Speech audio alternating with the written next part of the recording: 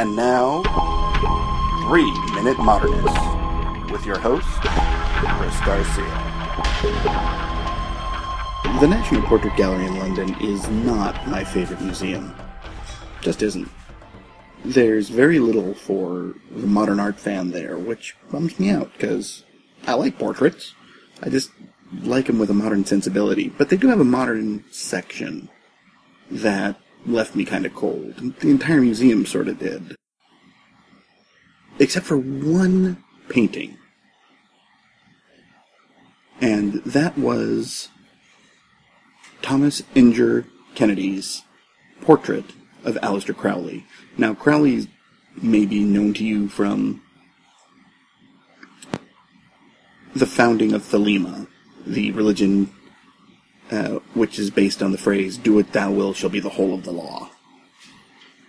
But he's better known as a mystic, as a potentially charlatan, as a figure. And I like to say every high school kid goes through their Crowley phase. But here this portrait is remarkable on a couple of different levels for me. And the first is the incredible flatness of it. And it's not quite a Laguerre or a Matisse sort of flatness. But there's very little attempt to give it depth. And you could see some of the wonderful brushwork. But what's really key about this is the pose. He's got one hand raised. He's draped in this sort of archaic-looking cloth.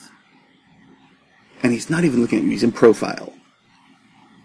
And it's a beautiful, beautiful pose and very incredibly well structured.